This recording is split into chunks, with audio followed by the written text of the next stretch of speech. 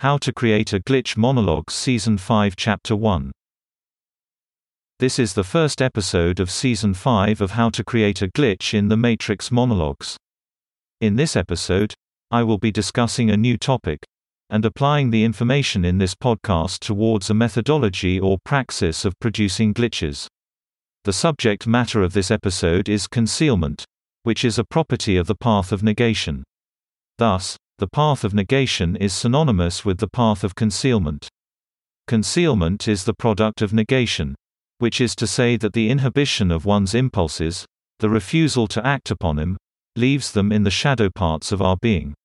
More precisely, the nature of our perception is concealment, to the extent that we act along the path of negation.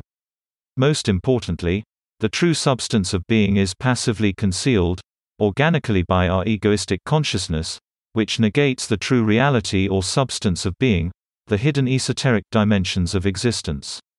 Which is to say that any revelation or epiphany is time-limited, a burst of light, surrounded inexorably by the shadow of concealment which follows. Namely, reality hides its true being passively, as the shadow follows light. The shadow thus acts as water or wind eroding the substance of the truth as it fades back inside itself. The shadow is thus akin to our reactive thoughts, which follow the comprehension of the moment. The passive concealment of the true reality is thus akin to the correction time of a glitch.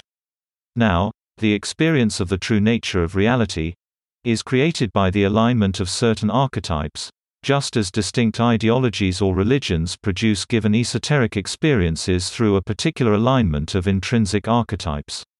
Thus, we can say that the passive concealment of reality manifests as a kind of archetypal drift intrinsic to the evolution of our consciousness from one moment to the next.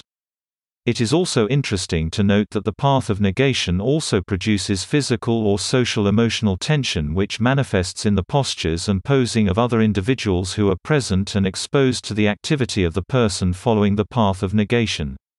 Which is to say that there are also methods to actively conceal, or a path of active concealment, which involves the use of esoteric logic and techniques to produce alterations in the experience of oneself and others. The path of active concealment is the path which produces negation or inhibition actively through direct manipulation of one's body mechanics and muscles. For example, by slowing down the execution of an action, by attention to one's muscle groups, or by acting on the plate of the face, to impair the expression of emotions, one can actively produce concealment of the esoteric nature of reality. Anyway, that's the end of the podcast for today. If you enjoyed it, please like, comment and subscribe.